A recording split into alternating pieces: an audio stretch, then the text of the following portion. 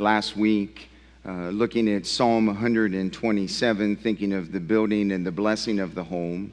And this morning we're going to turn our attention to a very known passage of Scripture. And I'm going to speak for a few minutes on the subject of loving leadership. And as I mentioned to you last week, when any pastor comes to the subject of family and spends weeks studying that subject and different aspects of it, it is a very humbling endeavor.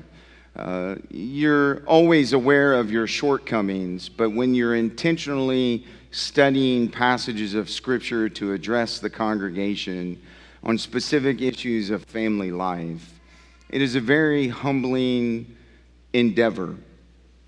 And as we come to the issue of marriage this morning, and in particular that of husbands, this is certainly the case. So turn with me to Ephesians chapter 5, and we'll begin reading in verse 25, and this is what the Word of God says.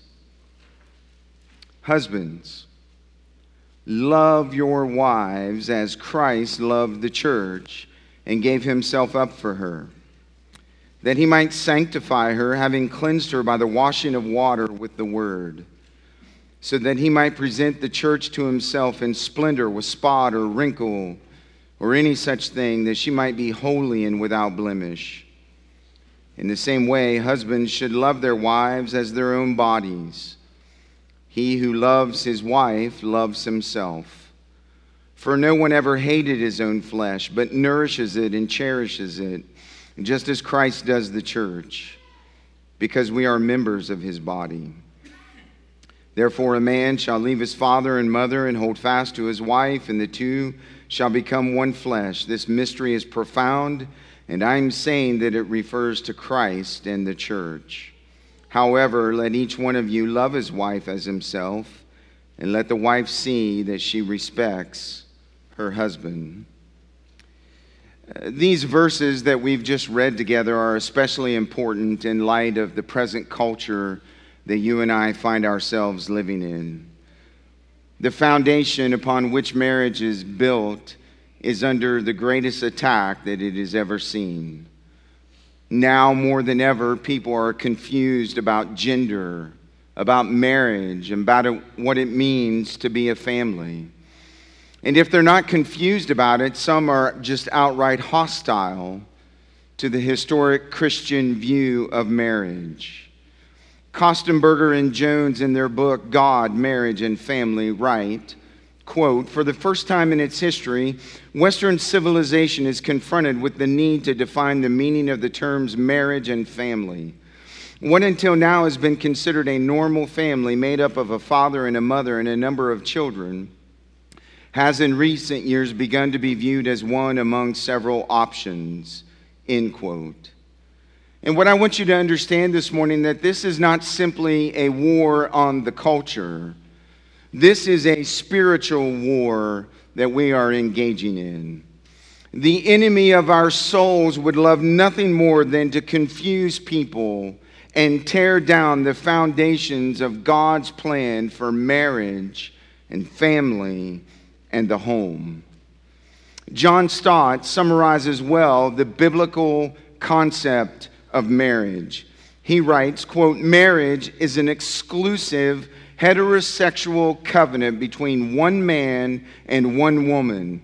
It is ordained and sealed by God. It is preceded by the leaving of parents. It is consummated in physical union, issuing a permanent, mutually supportive partnership, and normally crowned with the gift of children," end quote. And what I want you to understand this morning is that the Bible is very clear in affirming the goodness of marriage as God has designed it. And the Bible is also equally clear on affirming the goodness of singleness as God has defined it. And the Bible is very clear in affirming the covenant nature of marriage. Marriage is to be permanent. Marriage is to be sacred. Marriage is to be intimate. Marriage is to be mutual. And marriage is to be exclusive. And in this passage of Scripture, the Apostle Paul lifts marriage to the highest level possible. For he sees in the Christian home an illustration of the relationship between Christ and his church. In fact, in the passage that we've just read together, the Apostle Paul uses 5 different verbs to describe Christ's commitment to the church, as well as a husband's commitment to his wife. He says that Christ loved the church, that Christ gave himself up for the church, that Christ sanctified the church, that Christ cleansed the church, and that one day Christ will present his church. And at the end of all of this description, the Apostle Paul says that this pattern of Christ's love and leadership of his church should be reflected in the way a husband leads and loves his wife. Now, in this passage of Scripture, Paul does not provide an exhaustive theology of marriage, but he does touch on the key responsibilities of husbands. And you will notice by examining the surrounding context of the passage that we read, that the Apostle Paul only gives 3 verses to his instructions to wives. And he gives much more real estate to the instructions that he gives to husbands. And you say, why in the world would the Apostle Paul do that? And I say to you, the reason why he did that is because the husband's leadership in the home will set the tone and the temperature for the rest of the family. And as a result, the main emphasis of these verses is the husband's responsibility to lovingly lead his wife. I want to encourage those of you this morning who are single to do well in considering these exhortations that Paul gives as you contemplate the kind of spouse that you should look for and the kind of marriage that you want to build. I strongly encourage those who are in the process of preparing for marriage to study and listen carefully the instructions that the Apostle Paul gives in this passage for the home. I strongly encourage those who are already married to ask God in the quietness of these few moments together to help you to see this passage fresh and new today so that your marriage would make it the distance and cross the finish line. And for those who find themselves widowed or in a different place of marriage, I encourage you to listen carefully to the Word of God as it instructs you and encourages you. For you have a wealth of wisdom to provide to the younger generations in this church this morning. And so I'm basically encouraging everyone not to zone out no matter what state of life you find yourself in this morning. It is the Word of God, and the Word of God is applicable to every single one of us. So now that I've got all of that out of the way, let's look at the text. And I want you to see 5 characteristics of loving leadership in the home. Number 1, in verse 25, loving leadership in the home is sacrificial. Paul says, husbands, love your wives as Christ loved the church and gave himself up for her. And I say to you this morning that there is not a Christian husband in the sound of my voice, if he is sincere about his task, who can hear or read these words and not feel their weight. This verse actually continues the Apostle Paul's explanation of the principle of mutual submission that begins the entire passage of instruction on the home found in verse number 21. And what I submit to you this morning is that if you want to properly understand and interpret Ephesians chapter 5, verses 22 to 33, you must first properly understand and interpret Ephesians chapter 5 in verse 21. It is the key that unlocks the door to the rest of the passage. And so in Ephesians chapter 5 and verse 21, he says, submit to one another out of reverence for Christ. And this principle that he gives in verse 21 overshadows everything else he will say to wives and everything else he will say to husbands. Wives should submit to their husbands because they are to submit to one another out of reverence for Christ. And he says in verse 25 that husbands are to submit to their wife by loving their wife as Christ loved the church. And Paul makes it clear that this is a boundless, agape, sacrificial kind of love. That Christ's pattern of love for his church is the standard for a husband's love for his wife. But the reality is, because of sin, there's not a man alive who has the capacity to love with the divine fullness and perfection with which Christ loved his church. However, because a Christian man has the Spirit of God living inside of him, he does have the God-given ability to fulfill this command that Paul is issuing and love his wife with a measure of the love of Christ. I would say to you this morning, men, that if you didn't have the ability through the Spirit of God to love like this, God would not issue you this command. He never gives you a command that you can't obey with the help of the Spirit of God. And so you'll notice in verse 25 that Paul doesn't start with feelings. He starts with a command. It's a command to love, and he will issue this command 3 times in this passage. In verse 25, in verse 28, and in verse 33. I want you to also understand that this is not a passive command in the language. And this is an active command. It is a command for men to take the initiative in their home. And I say to you at the outset, men, that God is issuing a command of leadership. It's a command of loving leadership. It is not a command to be passive. It is not a command to withdraw from your wife and to withdraw from your home. It is a command to actually lean into your wife. It is a command to lean into your home. It is a command to exert energy and influence through your love and through your leadership. It is not passive. No Christian husband has the right to be passive in his home. That's the command. The word love is the word agape.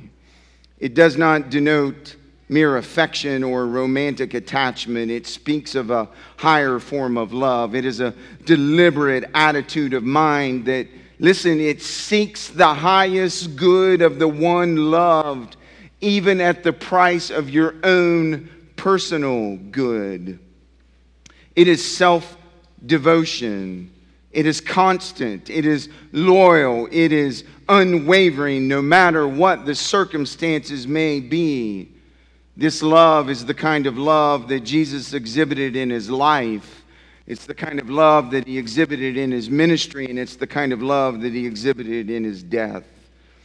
It's a love, men, that should make it a delight for your wife to subject herself to your leadership in the home.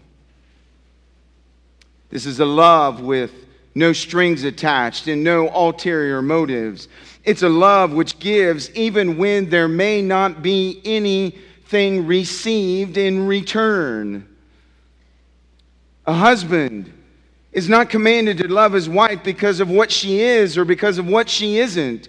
He is commanded to love her because it is God's will for him to love her in this way.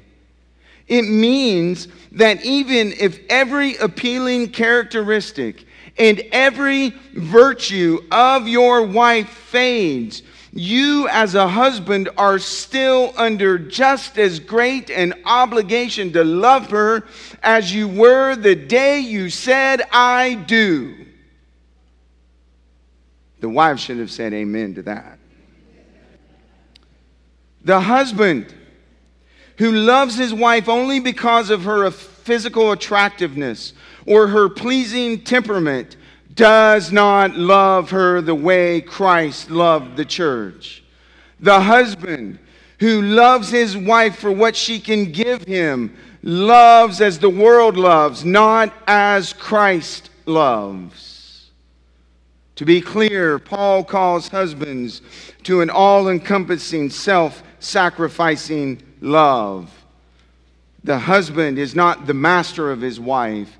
He is not the cruel or the demeaning overlord of his wife. The husband is the self-sacrificing servant of his wife. He is to love her the way Christ loved the church. You'll notice in verse 22 that Paul stated that the husband is the head of the wife, even as Christ is the head of the church. And because of that principle, the husband is to love his wife the way Christ loved his church. And when you're studying a passage of Scripture, it is a good practice to ask questions of the text. And so as I was studying this text, I asked this question. If there's a command here for the husband to love his wife the way Christ loved the church, then the question that needs to be asked and answered is this: how did Christ love the church? And actually, when you ask that question, you actually find the answer to the question in the text. Do you see what he says in verse 25? How did Christ love the church? He gave himself up for her. So husbands, you and I are never more like Jesus than when we are giving ourselves up for our wives. We are never more like Jesus in the home than when we are giving ourselves up for our wives. Christ gave himself up for the church. And so the husband in love follows Christ's example and gives himself up for his wife. It is a love that is humble. The Bible says that Christ set aside and came down to earth. He humbled himself and he took on the form of a servant. That he didn't come to be served, but that he came to serve and to give his life as a ransom for many. It's a humbling love, and a husband should love humbly in his home. It is a foot-washing love. For Christ, before he went to the cross, knelt down on the floor and girded himself with a towel and washed his disciples' feet. That is the kind of love that a husband should have for his wife. He should serve her and love her by washing her feet. It is a Golgotha love. A love in which a husband is willing to physically give his life for his wife if need be. It's a love in which a husband is willing to die daily in sacrifice for the good of his wife. John Stott described this love of Christ this way: the church's head is the church's bridegroom. He does not crush the church. Did you hear that? Christ doesn't crush the church. And I would say parenthetically, a husband should not crush his wife in the home. Rather, he sacrificed himself to serve her in order that she might become everything he longs for her to be, namely herself in the fullness of her glory. Just so, a husband should never use his headship to crush or stifle his wife or frustrate her from being herself. His love for her will lead him to an exactly opposite path. He will give himself for her in order that she may develop her full potential under God and so become more completely herself. End quote. This command to love is not only a willingness to physically die, it's a willingness to die in other sacrificial ways for your wife. It means a husband is willing to set aside his own likes and his own desires, his own preferences for the welfare and the good and the care and the love of his wife. The world tells the man that he is to be macho and he is to man up and he is to be rugged and tough and defend himself and assert himself and bring attention on himself and live for himself. And the Bible says that the man is to die to himself. that he is to sacrifice his life for his wife, for his family, just the way Christ sacrificed his life for the church. Loving leadership in the home is sacrificial leadership. Men, I want you to understand this morning that marriage is a call to humility. And if you don't realize that it is a call to humility, in your pride, you will crush your wife and you will crush your home. Marriage is a call to humility. Marriage is a call to serve. Marriage is a call to die. Marriage is a call to give yourself away for the love and the good and the care and the nurture of another. And because that is what biblical marriage is, it means that a man's leadership in the home must flow from a heart of love for his wife. And so, men, I ask you today, does the leadership in your home flow from a heart of love? I ask you today, men, in your leadership, are you establishing a pattern of sacrificial love that is the norm in your marriage and in your home? Are you setting the standard, men, in your home for what love looks like by the way that you love your wife, and I will add, by the way that you love your children? Is it a sacrificial love? Well, loving leadership in the home is not only sacrificial. Paul tells us in verses 26 and 27, it is sanctifying. Look carefully at what he says in these two verses. That he may sanctify her, having cleansed her by the washing of water with the word, so that he might present the church to himself in splendor, without spot or wrinkle or any such thing, that she might be holy and without blemish. In verse 26, Paul tells us that Christ gave himself up for the church so that he might sanctify the church. The word sanctify literally means to set apart. One scholar defined it this way: it means to put something back to its proper use. And in the context of Christ's work on the cross for the church, Christ died on the cross to set apart a people for himself. Christ rescued a people for himself through his work on the cross so that he could rescue them from the ravages of sin, so that they could be restored to their proper use in which God created them in the Garden of Eden. And the Bible says in verse 26 and in verse 27 that Christ died to do this for the church with the ultimate end goal. Look at the text, of presenting the church to himself in splendor, without spot or wrinkle or any such thing, that she might be holy and without blemish. Do you know what that picture is describing? It is a return of the way God created man and woman in the garden before the fall, without spot, without wrinkle, without blemish, a people holy to himself. Christ died for the church to sanctify the church and to make it a holy people for his glory, and to restore them to their proper and original use apart from sin. And notice in the text that Paul says that Christ sanctified the church through the washing of water with the word. Now, for about every commentary I read, there was a different interpretation of this phrase. And so what I did was I traced the words and the language of the phrase to find out what Scripture says about it in other places. And here's what I found in 1 Corinthians chapter 6 and verse 11.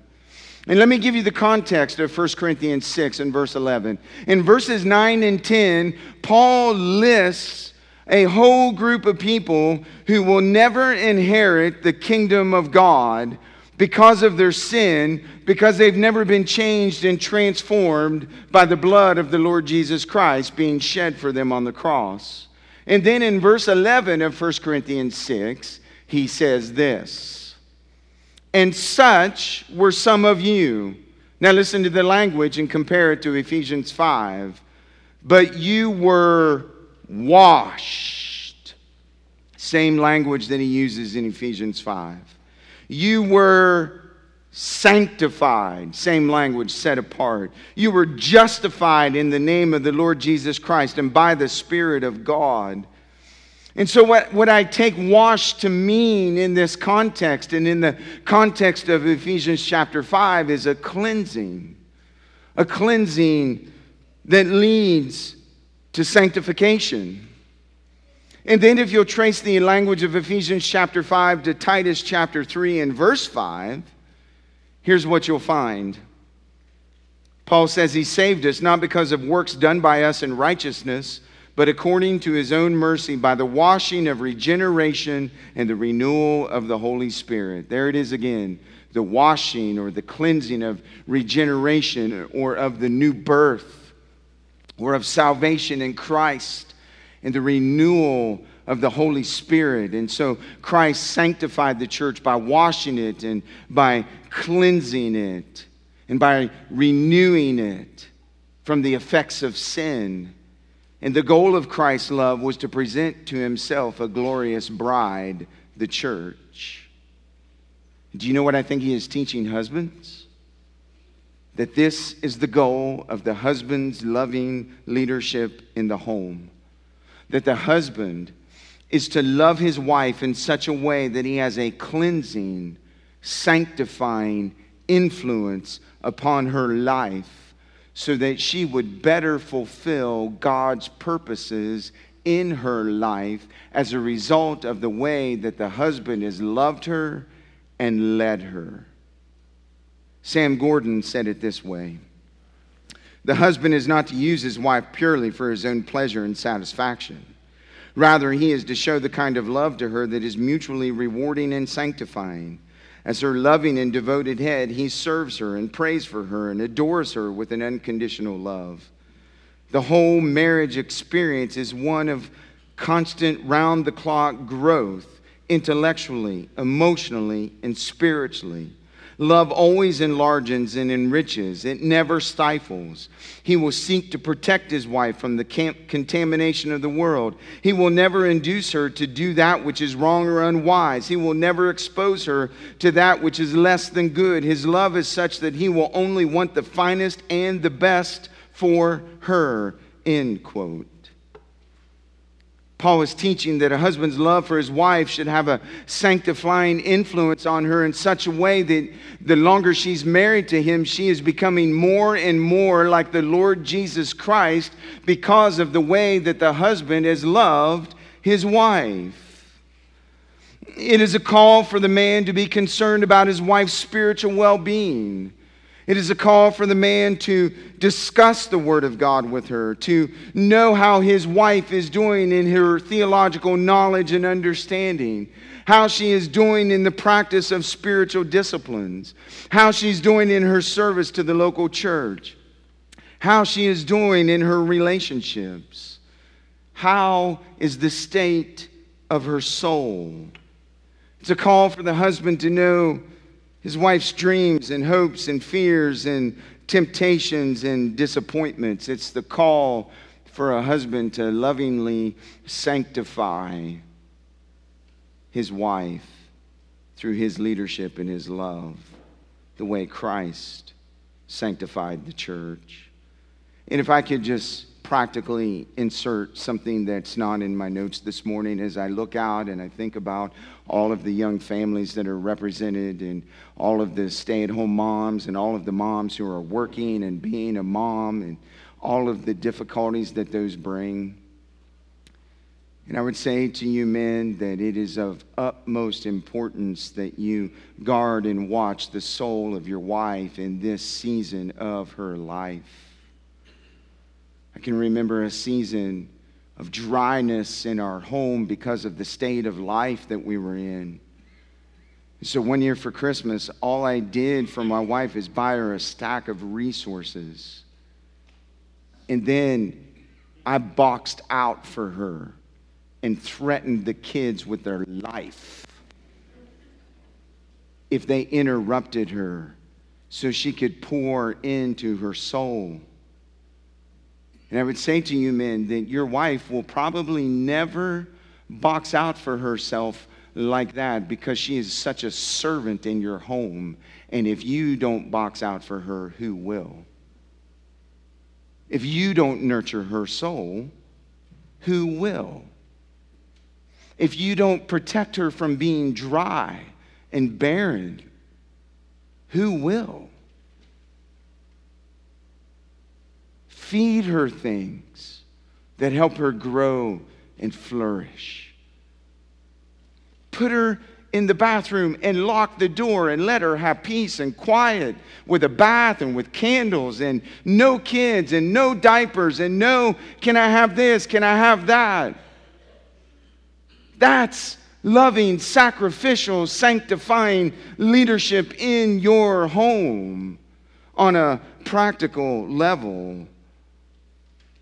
And I would say to you men, it's a challenge for you personally to live a life of sanctification and holiness. To pursue holiness in your mind and in your heart and in your thoughts and in your desires. To guard your soul and the things that you're looking at on your phone and on your iPad and on your computer and on your TV screen, and not allowing those influences to come inside of you and consume you and sour your soul and your desires. A husband, listen men, a husband should never be a detriment to his wife's spiritual growth. Never. There's never an excuse for that.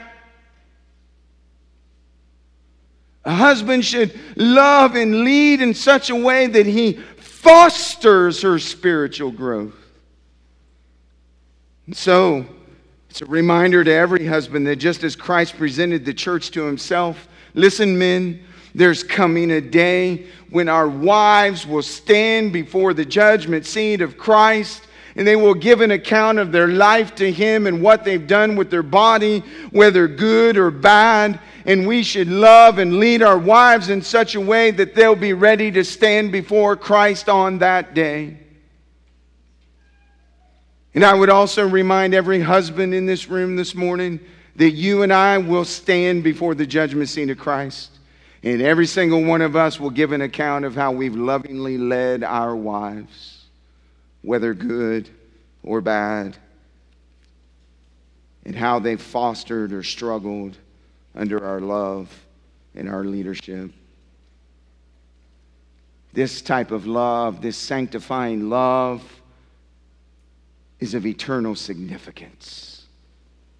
We're not just talking about love in the home on a day in and day out basis. This is a love that prepares both the husband and the wife for eternity.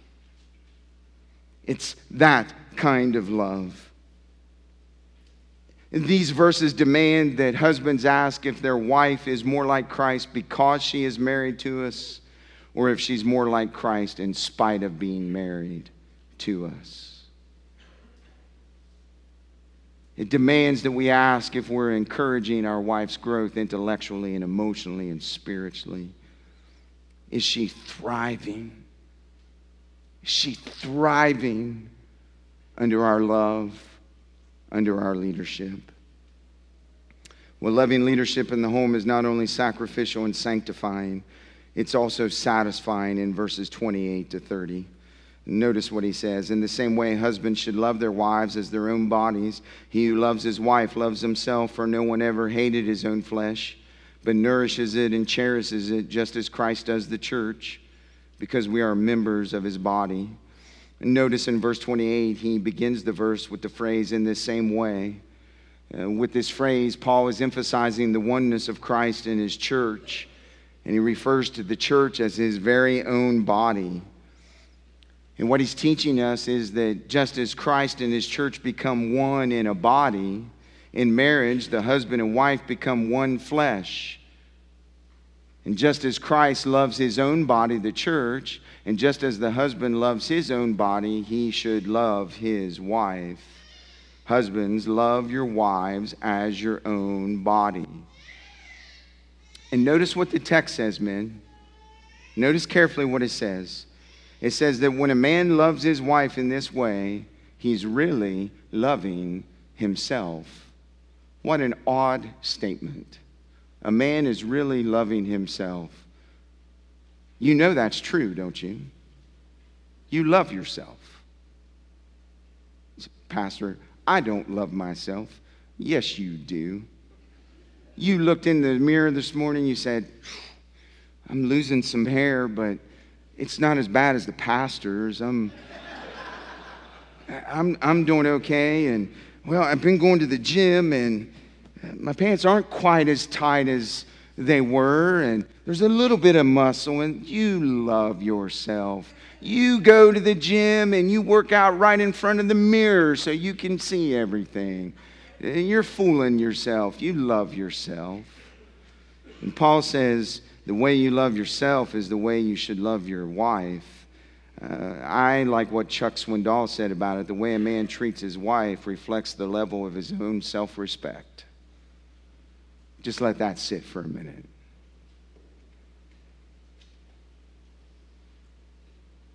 Your own self-respect is a gauge on how you're loving your wife. You either say ouch or amen. The man who loves his wife is actually loving his own body because he and his wife are one flesh. With the same efforts that a husband takes to care for himself, he should use those same efforts to care for his wife. If a husband goes to the gym, he should make sure his wife has the opportunity to go to the gym if she so desires. If the husband takes a nap, he should make it possible for the wife to take a nap if she so desires. He should meet the needs of his wife with the same care and concern that he meets his own needs. And notice what verse 29 says. Do you see it, men?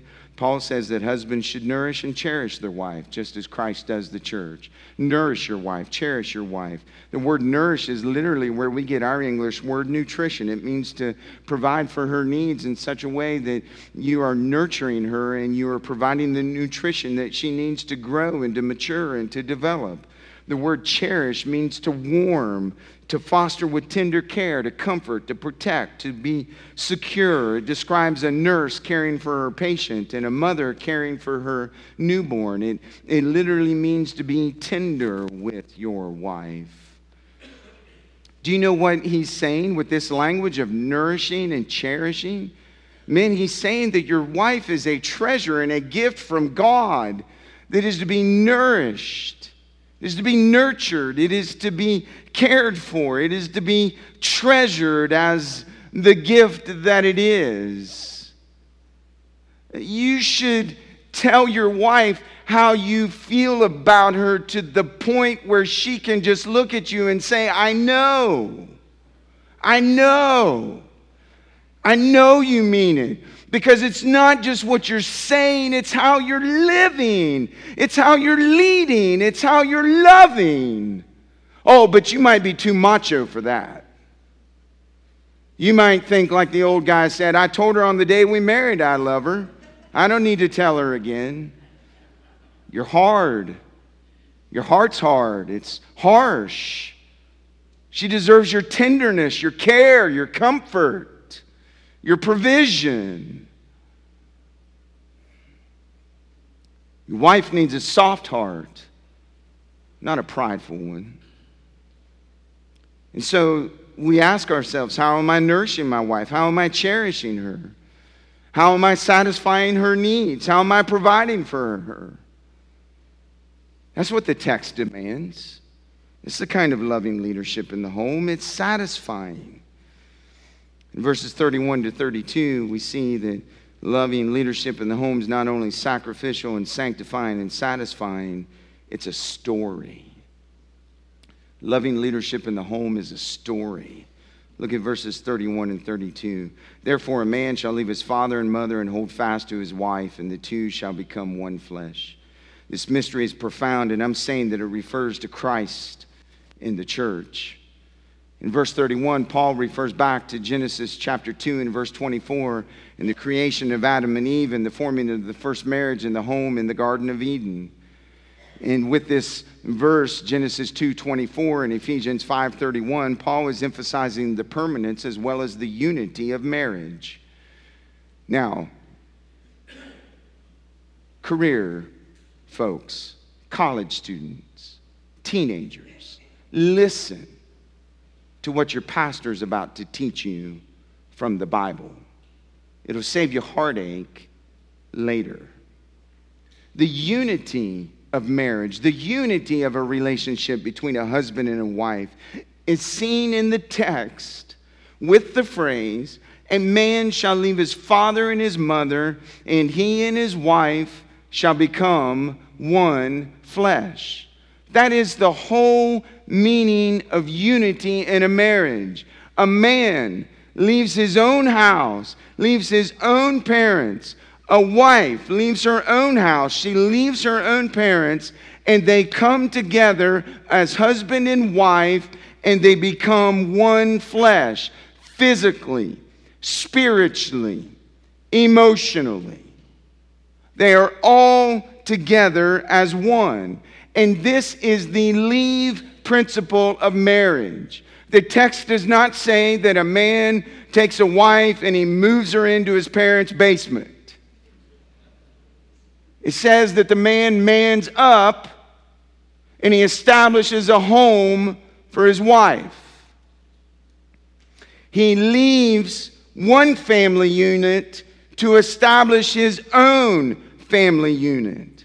And I tell you that the degree of success for young married couples is the degree to which they follow this principle of leaving and establishing their own home. Notice the permanence of marriage. It is seen in the fact that a man shall leave his father and mother, and listen to what the text says, hold fast to his wife. This is the cleave principle of marriage. The word hold fast literally means to be glued or cemented together. It means that a newly formed husband and wife leave one family of cement and security and they establish another. It means that the husband and the wife begin to depend upon themselves. They're cemented together in a permanent, unified marriage. The leave principle and the cleave principle. And I tell you, young folks, the degree to which you follow these two principles is the degree to which your marriage will start out right. My wife and I got married. We went on our honeymoon, and we never came back to West Virginia. We established ourselves in North Carolina, 10 hours away. And do you know what we had to instantly do? Depend upon one another. And we cut our marriage eye teeth that way. And you see, your first year of marriage is when you cut your permanent marriage teeth. And if you don't get them cut straight in the first year, you'll spend the next 10 correcting all of the problems. You leave and you cleave and you depend upon one another. That is the way God designed it. And I want you to listen to your pastor this morning, church. The way God established it in Genesis chapter 2 and the way that Paul establishes it in Ephesians chapter 5 is still the way God establishes it today. One man, one woman, cemented together for life. God's standard has not changed. And this pulpit will continue to declare that standard to the end, no matter what the world says about it. And you've got a choice to submit to the Word and what the Word says that marriage is, or bend to the culture. And let me tell you, if you are tempted to bend to the culture will always move the benchmark. the Word of God never will. Oh, that was free. But I want you to notice in verse 32, because I told you this is a story. Loving leadership in the home is a story. And so I'm going somewhere with what he said in verse 31. Verse 31, the husband and wife, they come together. They're cemented together. And you know what God does? He writes their story. Like when you get married, he begins writing a story about you and your wife. It's the story of the two of you, and it's not like any other story. It's personal for you. But then, in verse 32, he says, your story, it points to a greater story. It points to the story that God has written about Christ and His church.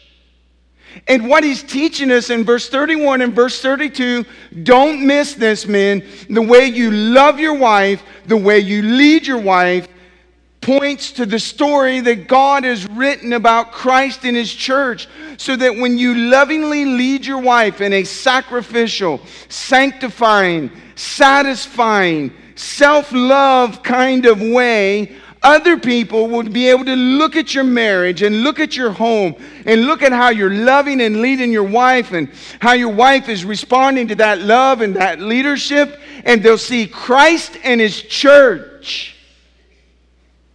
They'll say there's something different about that marriage. There's something different about that home. That's why Dan Allender and Tremper Longman in their book Intimate Allies describes the truth that Paul is teaching. They say marriage is not merely a convenience to overcome loneliness or an expedient arrangement to propagate the race. First and foremost, marriage is a mirror of the divine human relationship. Every marriage is meant to represent God, His perfect relationship with Himself as Father, Son, and Spirit, as well as His relationship with His people. And we reveal God by the way we love our spouses. Your marriage is a story. Your marriage is far bigger than you. It's about God and His glory and Him redeeming a people for Himself. And all that is seen in the way you lovingly lead your wife. It's amazing, isn't it? To think about it. That is the purpose and the picture of marriage. Spurgeon, in his sermon, Christ's love to His spouse, describes it this way. This love of Christ is the most amazing thing under heaven, if not heaven itself. How often have I said to you that if I had heard that Christ pitied us, I could understand it. If I had heard that Christ had mercy upon us, I could comprehend it. But when it is written that He actually loves us, that is quite another and a much more extraordinary thing. Love between mortal and mortal is quite natural and comprehensible, but love between the infinite God and us poor, sinful, finite creatures, though conceivable in one sense, is utterly inconceivable in another. Who can grasp such an idea? Who can fully understand it? Especially when it comes in this form, He loved me and He gave Himself up for me. This is the miracle of miracles, he says. And do you know how people can see it? Do you know how people can see it when they don't believe it? In your marriage. Your marriage is the story of Christ pursuing a sinful people to Himself so He could restore them. And when they can't believe what you say, they can see it in your marriage. And I wonder today, if your marriage were the only gospel witness others could see, would it point people to Christ?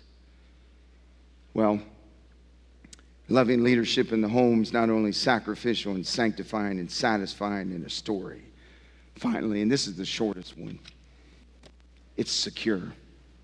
Loving leadership in the home is secure. Would you look at verse 33?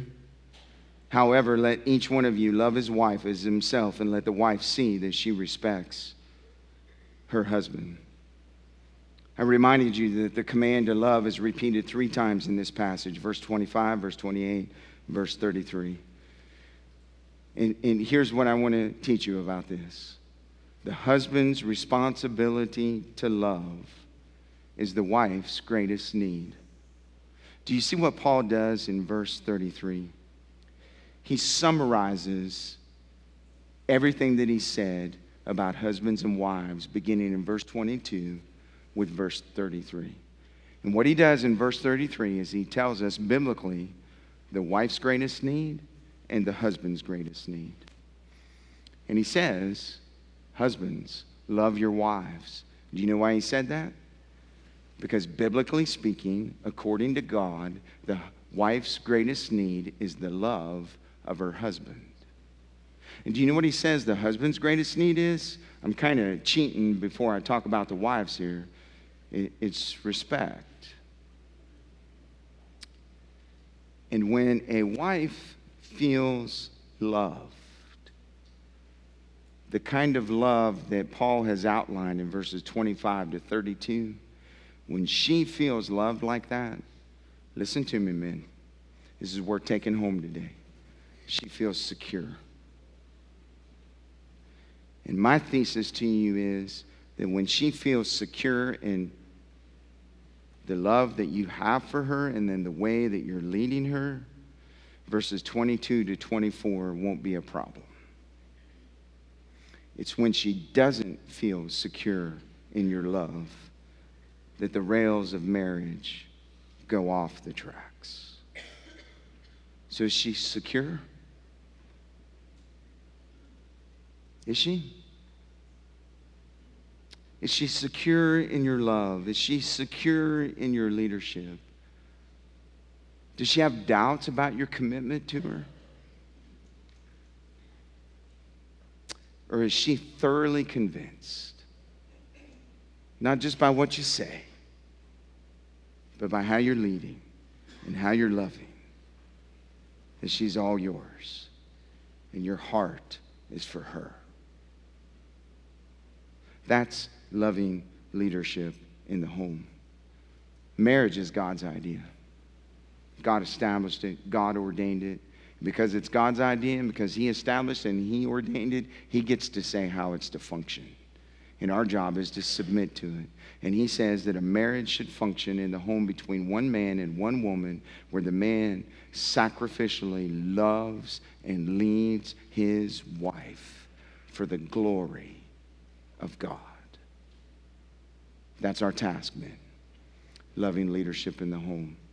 And I say to you today, I've pointed all around it this morning, and I have to say it to you directly. If you don't know Christ as your Savior, man, you'll never be able to love like this because you don't have the capacity to love like this. You need the Holy Spirit of God living inside of your life to empower you to attempt this kind of love. And if you don't know Christ today, you've seen it in the text. He died for you so that you can have life with him. Would you turn from your sins and trust Christ today for your salvation, for the good of your soul and the good of your marriage?